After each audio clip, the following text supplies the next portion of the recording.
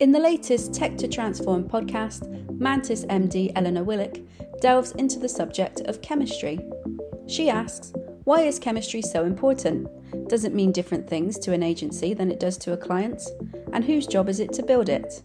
Eleanor and her guest Alison O'Leary from LiveTrue examine some of their past chemistry experiences and get deeply into a discussion on the impact of shared values on chemistry. Alison also gives her experience on the personality types of a typical PR person.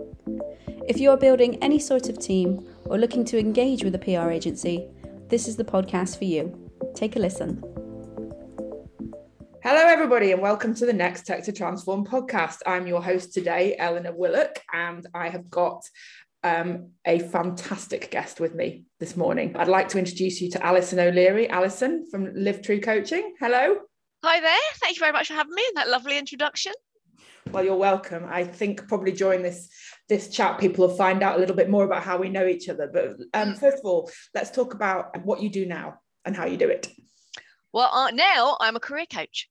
So I work with people in a professional capacity within corporates, and I do a lot of work with PR and agency and comms people because of my background, but I also work with individuals on a personal basis, helping people with career progression, career change, kind of a whole gamut of stuff. And how do we know each other? So before this, I spent 20 years doing PR for technology companies, and we worked together at Text 100 many moons ago. We did, and every time I see your face, it feels like yesterday. I know. In a good way, you know. In a good way. So because of what I know about Alison and how we worked together and some of the things that we achieved and the way that working at an agency like Text 100 in our 20s and 30s made us feel, and because of Alison's current role, she's the perfect person to talk about a subject that I want to discuss today, which is loosely chemistry. What chemistry means for a PR person, for an agency person, for client life, etc., etc. But first, seeing as I've got you in this axis of evil between being a career coach and being an ex-PR person, let's put a myth to bed, shall we? What is a typical PR person, in your opinion? Oh, I love this question. Well, the general, okay, I think the general rule is everybody thinks that a typical PR person is somebody who's an absolute all-rounder, because you know there's so many things you've got to be really good at, you know, and but for me that is a total myth, you know, and it's I just think the whole thing, it doesn't work because everybody has got certain skills and abilities, and you know, if honing in on those things is what makes people successful, rather than trying to be all things to all men. Yeah. So in my view, there is no such thing as a typical PR person. You know, you might have somebody who's really good at, particularly at, say, you know, in that side of the, you know, building business. You have somebody who's really good at writing. You'll have somebody who's really good at client management, their agency side, you know, and I think those are the things to focus on rather than trying to say there is a typical person that's amazing at everything. It doesn't exist in my view. I agree, and especially if you're entering PR at graduate level, when one is asked the question, why do you want to work in PR? If I had £1 for the amount of times I've heard, because I'm a people person and I like writing stuff. Yeah. Yeah. Yeah, I mean, that's it. You know, I've done a lot of work, done a lot of coaching work with people who kind of feel like this pressure, you know, particularly people who are quite introverted and quiet. So they might be particularly good at writing, or, you know, or they want to be somebody who's really good in the background, good at operational stuff. But that, you know, they are being required, you know, either through the role or the expectation is that they get better at the social side of the job, and of course it's a nightmare for them. It doesn't work very well, you know. With the best will in the world, all of the effort and energy and training is only ever going to make somebody who isn't naturally good at that stuff incrementally better.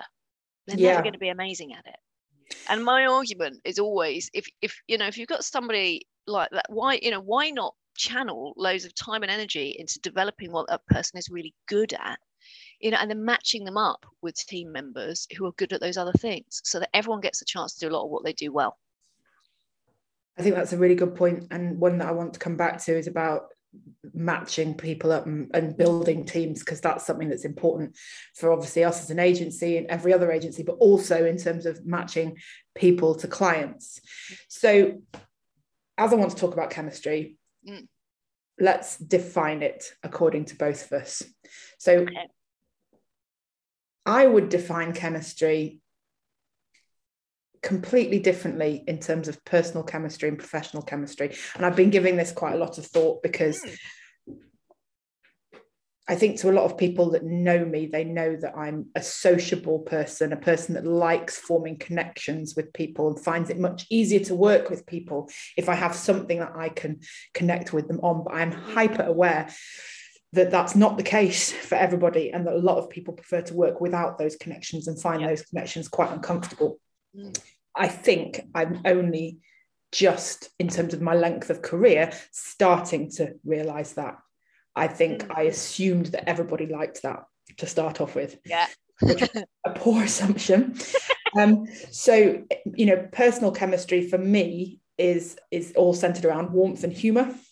Professional chemistry is centered around taking ideas and making them happen, and being confident that those ideas are deliverable with the right person, being able to see that and be able to understand how it might happen. And that's how the chemistry starts for me. What about for you? Well, for me, it's interesting that you split it up in the two. For me, it boils down to, for every individual, a sense of connection. So it's the same word, but it's a feeling. It's almost like an emotional state. So no matter what the person is like, you know, whether there's somebody who's quite social and likes, like you said, like you, likes to build those connections, or there's somebody that's quieter or kind of more reserved. It's actually what, you know, for me, chemistry is a feeling that's created that makes somebody feel like, okay, there's a sense of either familiarity or okay, like you get me, or it feels like a fit. It's a very nebulous thing. It's hard to put your finger on, but I think it's an emotional reaction at the deepest level. You know, whether people would call it out as that, I think it's a feeling state. You know, and on top of that, so that's the initial filter is, do I feel like we're a fit from that emotional kind of connection point of view? And then second to that, do I sense that you could do the job? Yeah. You know, it's all very well liking somebody, but actually, do you also have the credibility and the, you know, do you instill a sense of confidence in me that you know what you're talking about? And that's where the word chemistry for me really becomes inappropriate for what the relationship between agency and client actually is. I wouldn't think I'm alone as an agency principal in reading RFPs and seeing that part of our response will be judged on chemistry, or there will be a chemistry meeting before we get to proposal stage. I haven't got a definitive answer from any clients about this, or any prospects, but I would be doubtful that there is any client or anybody looking to engage a services or creative business that doesn't judge an agency on the ability to do the job over whether they feel like a fit. I think chemistry from the client side is all about, can these people deliver for me? Can I trust them to deliver? Because there's so much more riding on the delivery of it, or get on with them. Yeah, it's interesting. It's an interesting question or thought, because I think as much as you obviously as a client you want to know, you want to feel absolutely that these people are on the money, the agency's on the money, they're going to be able to do the job, they're going to help me meet my KPIs and make me look good to my organization, which is frankly what mostly people care about. Exactly. At the same time, I think if they don't feel a very kind of like, it's a deep level, although they might not recognize it that way, if they don't feel a level of connection from a personal point of view, I think there's a hole. Yeah. And that can form, because ultimately, these relationships only work best if they are relationships, if they are partnerships, if you trust the other person, if you like them, if you feel like you're in it together. But there's a difference. Yeah, you see, you and I are on the same page there. You said relationship and partnership and being in it together. That's the difference. There's a relationship, isn't there? And then there's a partnership. So the best agency client relationships are the partnership. We stand as one team to help you, the bigger company, and we are all working together for that. But there's so many situations where the relationship is the client pulling the agency along, or the agency pulling the client along, and it's not a relationship of equals. And when we talk about chemistry, I think if both sides, if they're honest, look at that and think, okay, what am I here? Am I going to be the person giving the advice that's always going to be ignored, or am I going to be the person that's helping the inexperienced client understand their industry? Or am I going to be the client that wants to minimize the agency's involvement above gatekeep? Or am I going to be the client that gives equality and equality in terms of where the results come from and how they get there? So that's the relationship, isn't it? Different from a partnership. In no way am I saying that either is good or bad, actually, in that way. But I personally believe the partnership approach is the way to go. And that's where, for me, the chemistry comes from. Can I bring this group of people, whether it's a team of one or a team of 75, and make them my partners? Well, it works best if you're absolutely in it together, and then it's formed on a basis of respect, mutual respect. And I think that's why a lot of relationships all partnerships fall down, where that's missing. So that again brings me on to another bigger question. So, if you're looking for a new agency and you are a very large multinational business and you've got a big budget to spend, your trust and your chemistry is going to be with the most senior people within the agency, or the group of agencies, or the CEO of the agency that's going to provide you with the local agency. So how does that chemistry translate down, and whose responsibility is it to translate it down? Good question. Yeah, because if they've bought into the most senior, the senior leaders of whichever agency, and they've not necessarily had interaction with the day-to-day team as such, or very little, typically you would expect, just in a normal agency structure, that the job, the person whose job it is would be whoever is leading the account. So whether that's a director, an associate director, or an AD, depending on the size of the account. But it's not necessarily always the case. For me, I think the person that needs to own that is the person who has the most natural skill set in relationship building and creating that partnership. Now, that could just as easily be an account manager as it could, AD or above.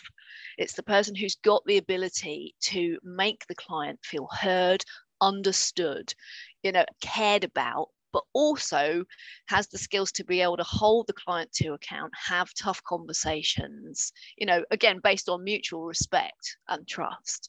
The client, feels that you're there to do the best possible job for them. And that's sometimes going to mean that you tell them things they don't want to hear. And I think that's, if we go all the way back to a typical PR person, that is a skill and a natural talent that has to be the most developed in anybody, man or woman, young or old. That's the skill that comes as you grow up in public relations, is the skill to effectively consult. I'm going to call it consultation rather than pushing back or challenging, because that's what we're PR consultants, we're communications consultants. And it's something that I've noticed I've found a lot easier as I've become more mature within the industry. I think you're absolutely right. It is, it's a skill that is picked up and learned. The more you do it, the more exposure you get to it, the more war wounds you get from getting it wrong. But there is also with some people a natural ability to do that. To be able to build and repair relationships when things go wrong. Tell me how we can search for that quality at recruitment stage. What would I be looking for? in a So person. you'd be looking for somebody, and I use a system that I, with a lot of the people that I coach, called Clifton Strengths by Gallup, and it's a methodology that helps identify a person's natural strengths or talents. And there are 34 strengths that any one person might have according to their methodology. And of those 34, they fit into 4 categories, and one of them is around relationship building. Right. So the skills and abilities that lie within relationship building are the ones that are really going to come to the fore, in that instance. And that's not to say, people without those skills can't do the job. They just come at it from a different angle. But if you're actively seeking individuals who are going to be able to put themselves in the shoes of the client, be able to truly make the client feel like they're understood and cared about, and to put themselves in a position where they're able to consult and be listened to and respected. It's an awful lot of those people type skills. Those relationship building skills. So not every agency or client or company can rely on such awesome tools as the Clifton Strengths, etc. So, but I am already, my mind's whirring about the concept of looking for relationship builders, or how people build relationships when it comes to choosing new staff, helping to choose whether we work with clients, etc., etc.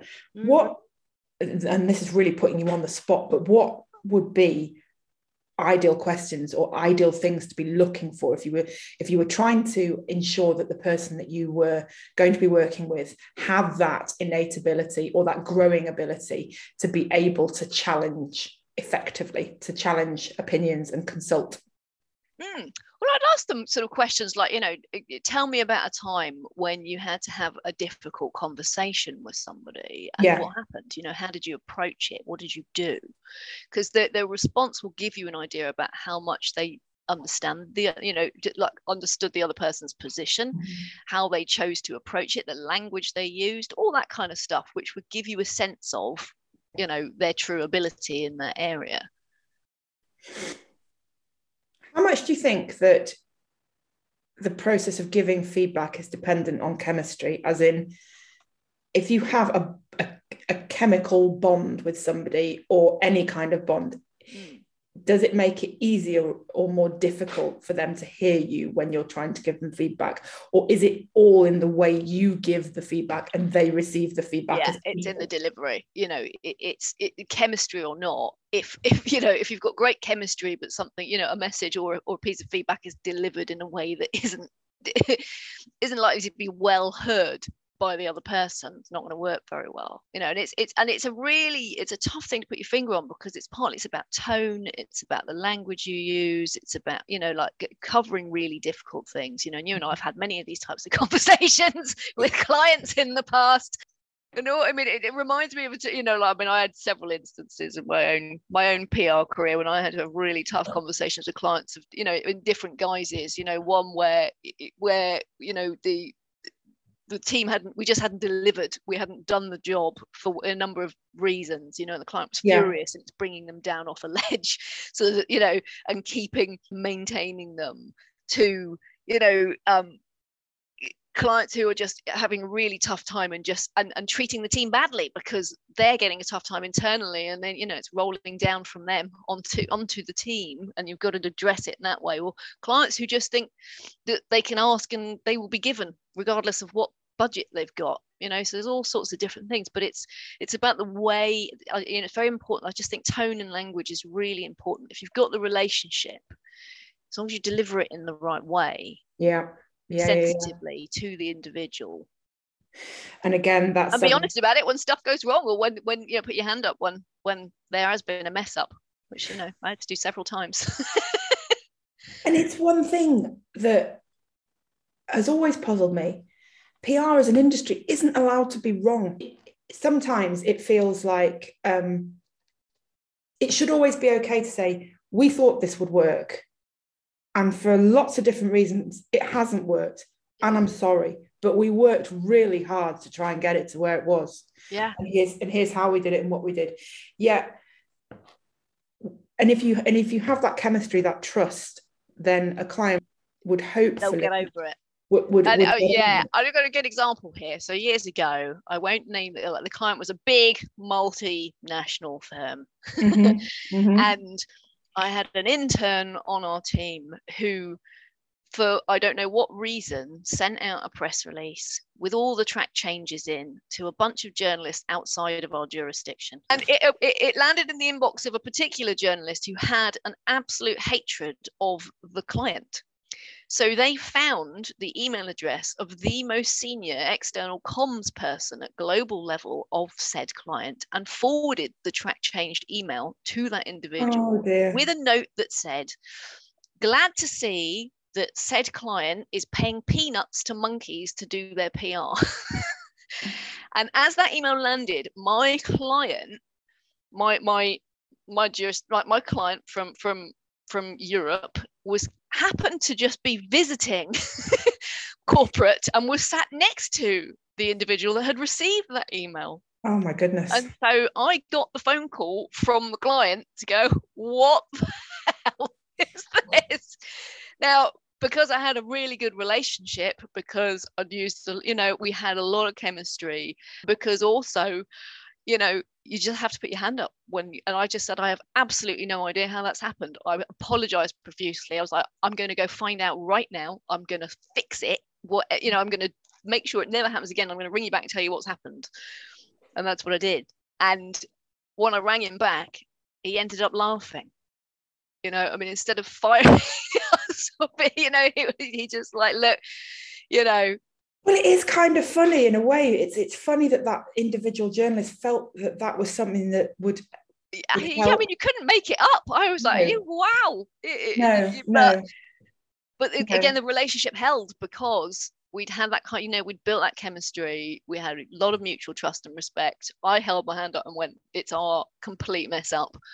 Let me fix it. I'm going to tell you what I'm doing in order to ensure this never ever can happen again." And it's like, what else could he say other than, what, fair enough. Like this stuff happens. The amount of times I've been told in my career that a good PR person is paranoid is crackers, because that kind of activity, it makes a paranoid person. That the person who did that will never forget it. And you will, you and I have some actually that we can't talk about here, some shared horror stories on stuff like this, I think. But partnership with a client or with that person's line manager or the team would see it for what it is, an honest mistake, because nobody would do that on purpose. No, of course they wouldn't. And it was just, also you have to take responsibility, because that the intern was free to be able to do that, and there was not enough checks, bells and whistles around it to make sure that kind of thing couldn't happen. So that was on me.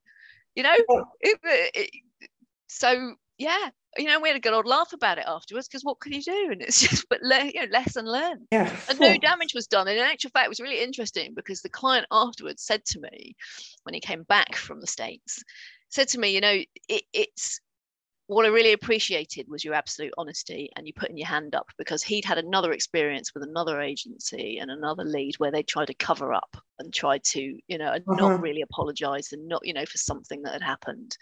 And that had really upset him and infuriated him. Whereas just being straight about it, going, you know what, I'm so sorry, but here it is. Here it is, yeah. Yeah. Yeah. So it strengthened the relationship and the partnership. How do you think values are affecting the concept of chemistry? So by that, I mean that anecdotally, I'm hearing a lot more that during the process of finding a new agency, looking at agencies that share values and also have similar attitudes to diversity and inclusion and can prove that, and are maybe working towards B Corp status or are B Corp status. How much is an agency's values now dictating whether chemistry is even possible?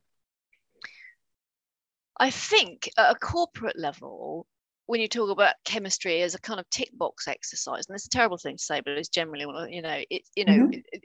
you have those things are important. They have, they're important anyway, but they, from a procurement point of view, particularly when they're involved, it's a tick box exercise to make sure that the right types of programs and things are reflected.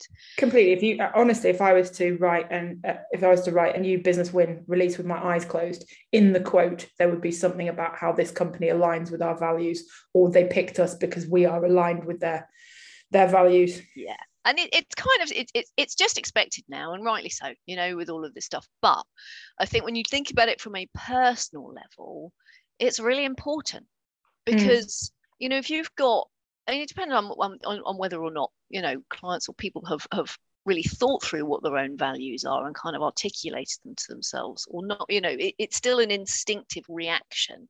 So that client I was just talking about, that appreciated the fact that I was honest. Honesty was absolutely core to the way he operated, and everything he did. He just wanted a straight answer and stuff. I've had clients where fairness was a really important thing, treating things fairly, and then they would treat our team fairly, and they'd want to know that we were looking after our team members and that kind of thing. So I think that's actually quite important, and it's a not necessarily an articulated part of chemistry. But again, I think it's a feeling that's created. If you meet somebody, or if you meet team members and you feel an instant connection, values are going to be underpinning it somewhere along the line. Humor, for example. Humor is another one. Like you said, for you, that's really important. Humor is important, and laughing. And so, for anybody where that's key, if you've got a client where that's really important, and they've got an agency team pitching, and they're all quite serious, and that's their nature, it's not going to be a very good fit from a values point of view. Yes, and I feel like there's room in the pitching process and the onboarding of a new client process to say, what are your values and how are you living them? How would we expect to see them when we're working with you? Yeah. And I would like to be asked what our values are and how we're demonstrating them as well. Yeah. And then I'd like to be giving our team the opportunity to explain it rather than hearing from me. Yeah. And I think because I'm a relatively dominant person in terms of my ability to govern a meeting with my verbal presence, let's just leave it. I much prefer it when people steamroller and get on with it and shut me up. Yeah, well, I introduced a practice in my last agency where, in pitches, where we would give each team member, usually each team member introduces themselves and they say, I'm so-and-so and I'm an account exec and I've do you remember that in a room? Oh, awful. Yeah.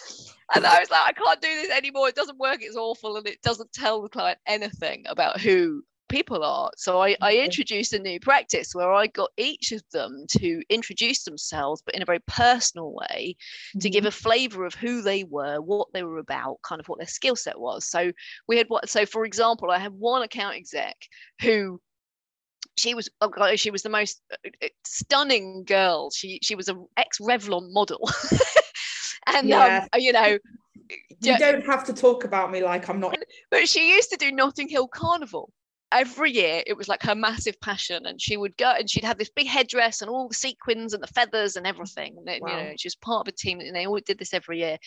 And she was an account exec, and so she would introduce herself and say, "Hi, my name's so and so," and I would be, I'd be your account executive. Now, to give you a little flavor of me, I'm not really a wallflower. In my spare time, I like to spend my time doing this. And she would just give a picture and she'd say, so that means I'm not afraid to get on the phone. I'm going to be ringing your journalists and I'm going to be doing this stuff.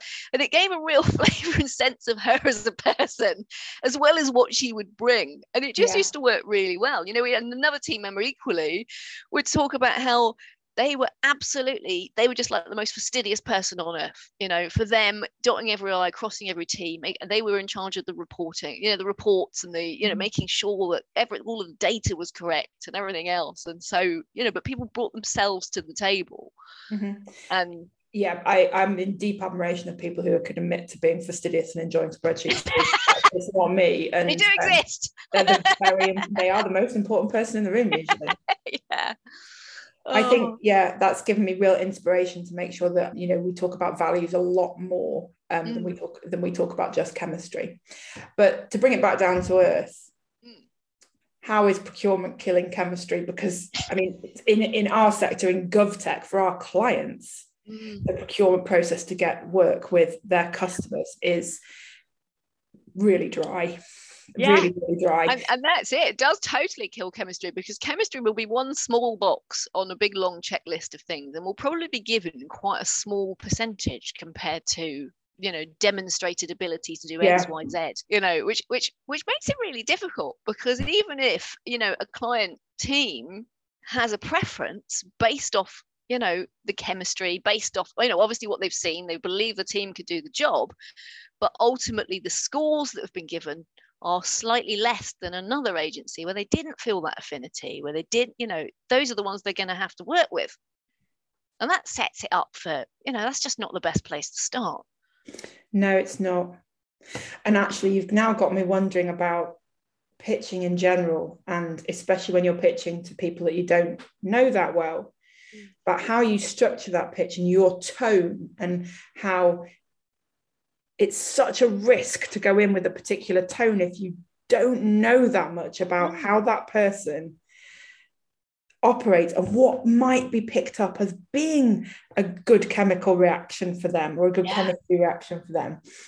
You know, if you're going with familiarity, or you're going with a big show reel of all the fantastic stuff that you've got. I mean, like most people, I've been watching that guy on TikTok doing his funny agency things. I've forgotten his name, but they are very accurate. And the one I watched this week was about what you do with your own face whilst your show reel is showing in a pitch. So accurate. And it just made me think how Mantis actually doesn't have one, but it just made me think that I'm just quite glad that, you know, it's the same for everybody, isn't it? If you haven't sort of done your due diligence into what this person might see as chemistry. If chemistry's on the RFP, you need to understand it. Well, it's like, you know, when you get, and you know, we've been there many times before, when you get an RFP and then you want to have a meeting, you want to actually speak to the client, you want to talk about the brief, but also get a sense of them as a person and what, you know, the people and what they're like, and then they say no, it's absolutely madness. But it reminds me actually of that brilliant, I mean, the Text 100 story about how they won IBM all those years ago, you know, with Mark Adams, and how they, you know, in that scenario, they were the underdog, managed to get themselves on a pitch list somehow. Nobody expected anything of them. They couldn't engage with the client beforehand. And when they walked into the pitch, it was just, you know, typical IBM of old, a big bank of, you know, men in pinstripe suits, all deadpan faces, all in a row facing them. And as they started the pitch, you know, it was completely cold, you know, they were getting absolutely nothing from them. And Mark Adams was, you know, was watching his team doing their thing, and they were doing the best they could, but they were getting absolutely no reaction. And he would just recognize they were never, ever going to get anywhere if this continued. Didn't matter how good the pitch was or how good the content was. So he decided to do something unusual in order to try and break this sort of strange setup. So he started off by taking off his jacket. And he put it on the back of his chair. And then he started to take off his tie. So he started to kind of ruffle his tie and pull it off. And at which point, these these clients are looking at him going, everybody woke up. Everyone woke up, you know. But he took off his tie, and they were sort of watching him, and he undid up, you know, his top button. And then he still needed to go further, so he took off his shoes. At which point they started laughing, and he used it to say, "Look, I need to do something to break the ice." And of course, by the end of the pitch, they'd won it. They'd managed to build, you know, create that chemistry in the meeting room.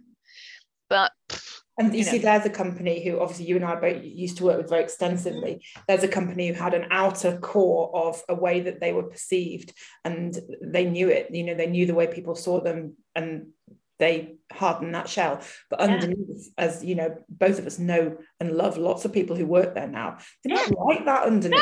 No. The chemistry is there, but the corporate veneer is also very strong. We're going to run out of time for all the questions I've got, which is, let me think, what else shall I ask you? Who should be accountable for deciding whether there's chemistry or not? Do you think enough agencies turn down work? No. Agreed. No. But I mean, there's lots of reasons why clients and agencies should never get together in the first place, in my opinion. Chemistry is a lot of it. There's also the chemistry around the finances as well a bit. I think that, you know, and this is a long discussed topic, write me a 12-month proposal with 3 creative ideas. What's your budget? Don't know, you tell us. Yeah. Oh, God. You know, that's a first marker in the sand for don't bother. Don't bother, and you have the luxury of saying that. A lot of agencies aren't brave. I remember, again, several times over in different agencies where exactly that happens. You know, they go, you've got 5 days to pull together a pitch against this RFP. Like you said, 12-month plan, 3 creative ideas. We're not telling you what the budget is. You know, so you're given barely any time. You've got no idea what the parameters are, and you're supposed to create something. And because obviously agencies are, you want to win business, it's important. So many times the right decision was to say no and to put it, to safeguard the team's time and energy, and the amount of wasted time and monetary value, and also the process of molding that chemistry upwards. Yeah, as well. and I remember hearing about one agency where we ended up working on this pitch in that sort of scenario, and it was literally like 4 or 5 days to pull something together, and of course it was chaos, and everyone was working, pulling in all-nighters and all that sort of stuff. And then I heard about another agency who'd been given the same brief, who turned it down and said, frankly, in order to do, we're not putting our minds on this when we haven't got enough time to do it justice. So we would need 2 weeks, and it would be this, and this would be the minimum budget. And the client said okay, because they had, it built respect. So whilst everybody else scrabbled around and had to did a half-assed job, frankly, because there was not enough time and no parameters, they were absolutely a shoo-in because they held firm. And I think it's really brave. It's really brave. Is that the chemistry? Is that the chemistry? Because it showcases, absolutely, it showcases that you value your own team, your own agency's time and money, and that you also want to do a really solid job, and so you're not prepared to do something that's half-cocked because you're not given what's required in terms of time and budget. So yeah, and I remember thinking that for me, I was like, that tells you everything you need to know about how best to operate. And I totally appreciate how hard it is, and I know, I come from a commercial environment, I get it, but the wasted time and money, when you add it all up for all of those pitches that don't work because of those scenarios, what was the point? And back to what you said right at the beginning about how you can only get people to change incrementally. When it comes to being accountable for whether there's chemistry or not, when it comes to whether you're deciding whether an agency just isn't working for you because they're getting too many things wrong, or they've not got it, they've not understood what you need, or you've got a client that's, really difficult to work with for whatever reason, there's got to be somebody accountable within the agency or client environment to say, okay, it's not going to work, so we're not feeling this aspect of it. Yeah. And that's a really tough job. And again, back to what you were talking about earlier about how to look at having a difficult conversation about breaking a relationship and sort of putting your marker down and saying, the chemistry's gone, the connection's gone. It's a difficult one, especially, as you say, if you're in a commercial environment. Yeah. And that's certainly something that I think most of us agency professionals find hard, to be able to go to the person that they're accountable to and say, we can't make this work. Yeah. But you know, it's, and again, it boils back down to values, because if you're in a scenario where you've got a client who's just impossible to work with for whatever reason, you know, particularly if they're not treating the team very well, if they, you know, they don't listen, they're just making demands that are impossible to deliver on, all of that stuff. And you know, and you've tried and you've done everything you can, and it's just not working, and the team is miserable, they're overworked, it's thankless. You know, if you hold firm and make the decision to part ways, it does an awful lot from a values, you know, based point of view for the team. It communicates, do you know what, you're important. You know, I've seen a lot of instances where this hasn't been the case, and the fallout, which is that you end up losing people. It costs a fortune to replace them in terms of time and money, and it you know, for what? Wise woman once said to me, Alison O'Leary, a wise woman once said, "We teach people how to treat us." Now, I've done quite a lot of thinking about that in relation to chemistry. And that's it, isn't it? That is it when it comes to the client relationship. Completely. You need to put each side need to put your absolutes there and say, this is how I'd like to treat you. This is how I want you to treat me. This is how I think we should treat each other. And that's what we're not talking about at the start of a pitch. It's the expectations that you have for how you want to be treated, and how they, you know, and vice versa. You know, like you said, that stuff doesn't get talked about. Yeah. I mean, the classic example would be previous place I've worked, we had a list of things you would expect us to do, like an agency contract, if you will, that we would put in our new business. And one of the things, there was a list of things we would do. We will respond to your email within 2 hours. We will respond to your phone call within 10 seconds. Yeah. You know, we will make you a cup of tea within your arrival in our business or whatever. And that's exactly setting how we expect to be treated, isn't it? Yeah. We're teaching the client that if we are 1 minute over on this, that we've failed you.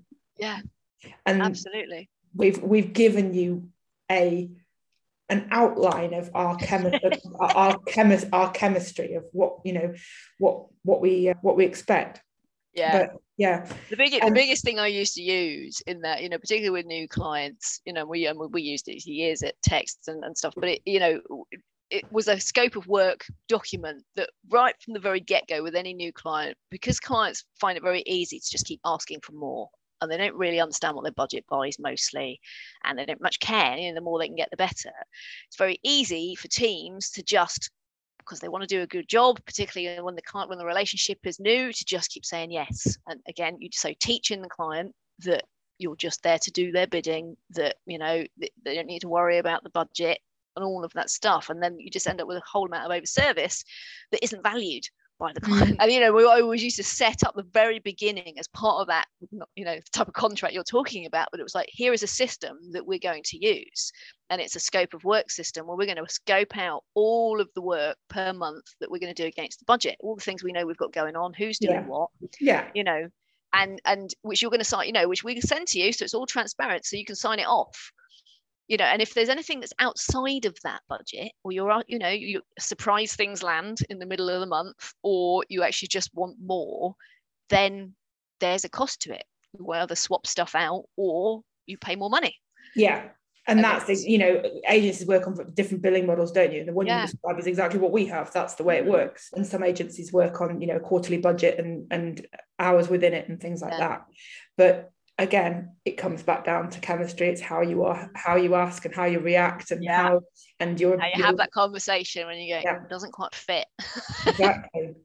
Well, listen, we are definitely now up to our allotted 45 minutes for this conversation, which is a right old shame, because obviously I could chat on about this for ages, but I think that we've talked about a lot of topics that some people will find interesting and helpful as well. It's been a real pleasure. So just remind me, if people are interested in hearing more from you, Alison O'Leary, where can they find you?